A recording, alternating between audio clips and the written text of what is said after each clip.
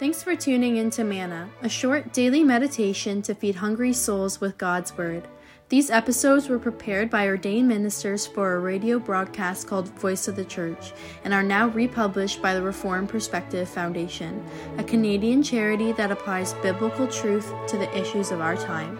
Here's today's serving.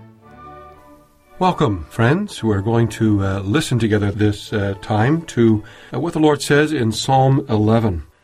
Some people think that believing in God makes it a lot simpler to deal with hard questions, because all you have to say then is, well, God's in control. But that can actually make it very hard to deal with difficult things that happen. If everything happens by chance, if God's not in control, I don't have to try to understand why one person suffers while his neighbor prospers. That's just the luck of the draw. That's just the way things go. But if God is in control, like the Bible says, and if He's supposed to be good and all-powerful, why in the world would He let horrible things happen to innocent people? Every cruel thing that happens, every injustice, every terrible tragedy becomes a test of our faith in God. We have to decide which is more true, what we see or what God tells us about Himself in the Bible. That's what David's dealing with in Psalm 11. Things were happening in Israel that didn't seem to line up with what God had promised. Maybe it was a time when Saul was trying to kill David, or maybe it was later when his son Absalom was trying to take away the throne from him.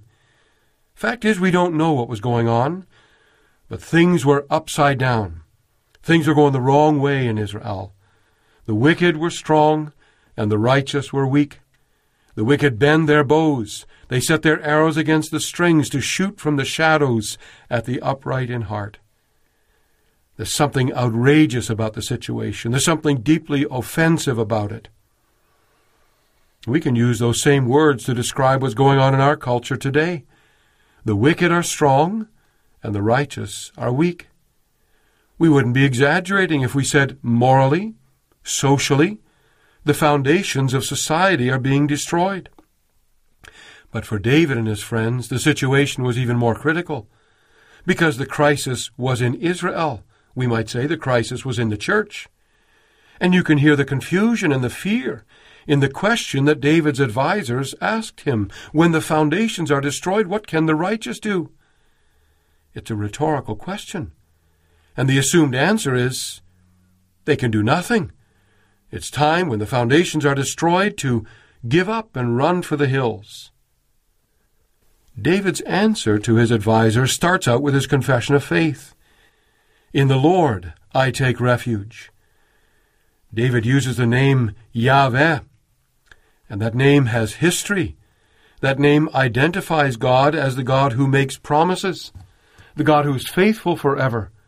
It means, I am who I am. And David says, in Him I take refuge. I refuse to doubt Him. That's where we need to start when the world seems upside down. By putting our faith in God. We need to say, I take refuge in the Lord. That doesn't mean I can hide from my problems. It means that I face my problems in faith. It means I decide that what God has said to me in the Bible and what He has shown me in Jesus Christ is for me beyond question. This is how I chase away my panic and my fear, by exercising my faith in God. That means I turn from what I see and I look up. And when I look up, I remember how things really are. The Lord is in His holy temple.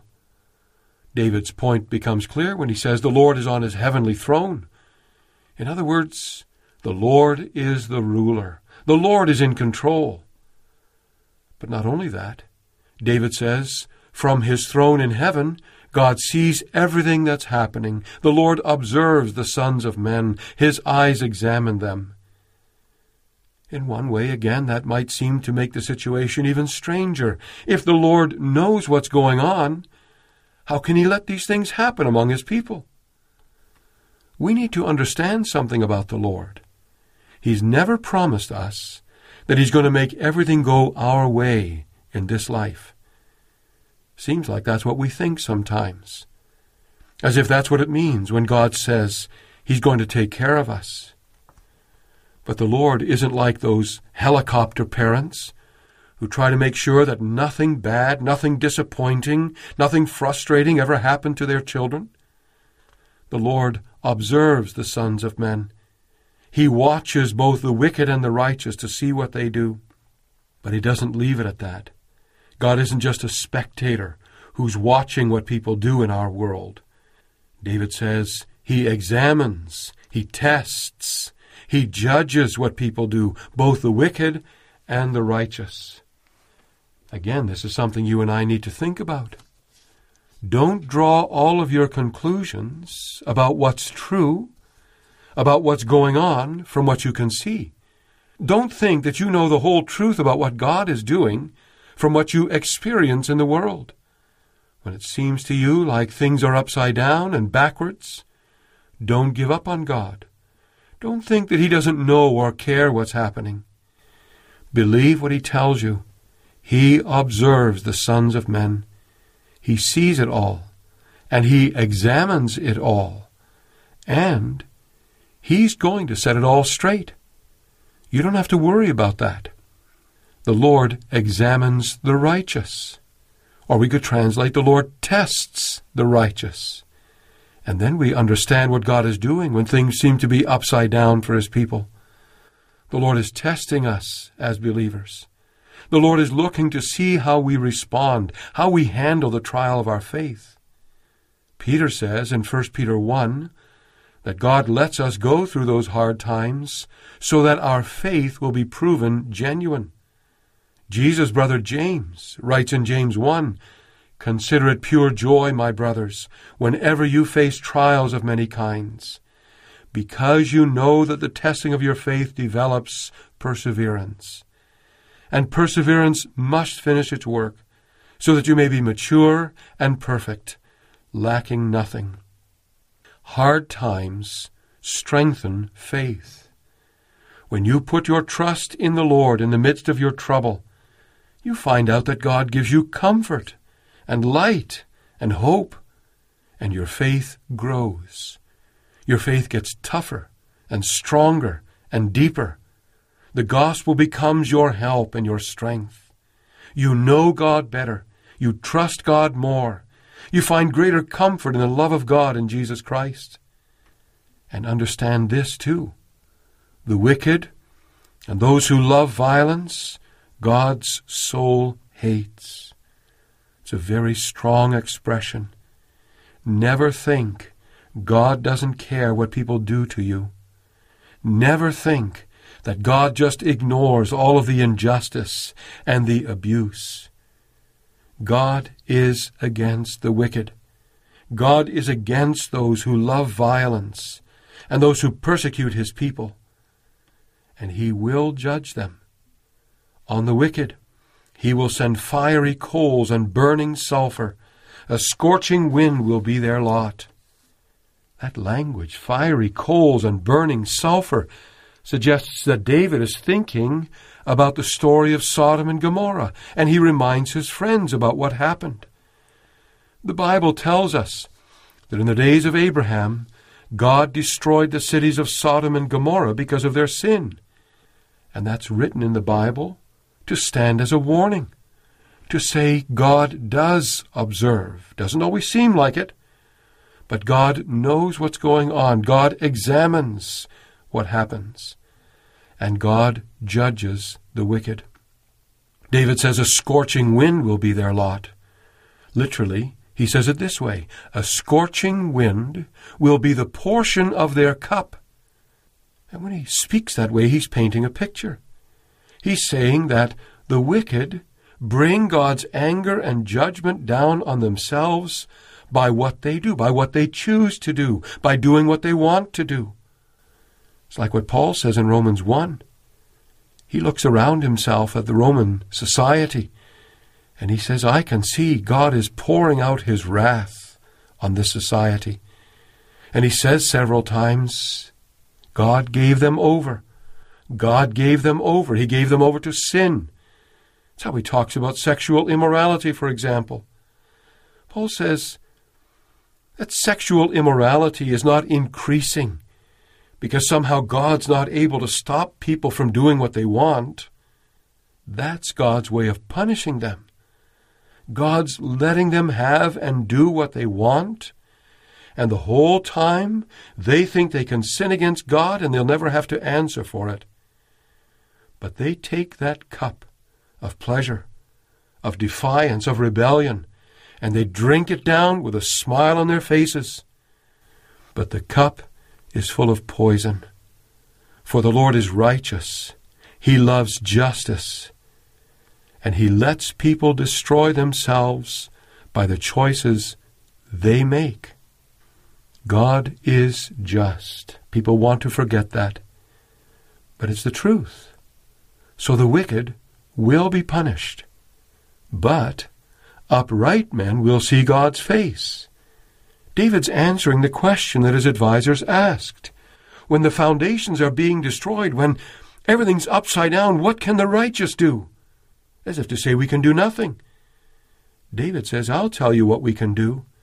We can put our trust in the Lord.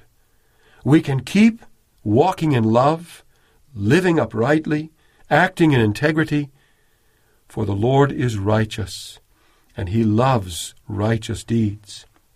He's not going to let the wicked get away with their wickedness, and he'll never let the righteous lose what he has promised them.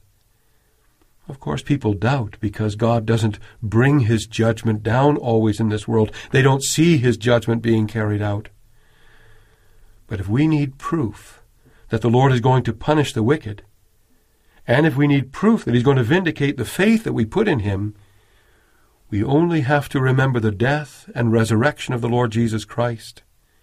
That's what Paul did in Romans 8, when he was comforting the believers who were suffering at the hands of the Roman government.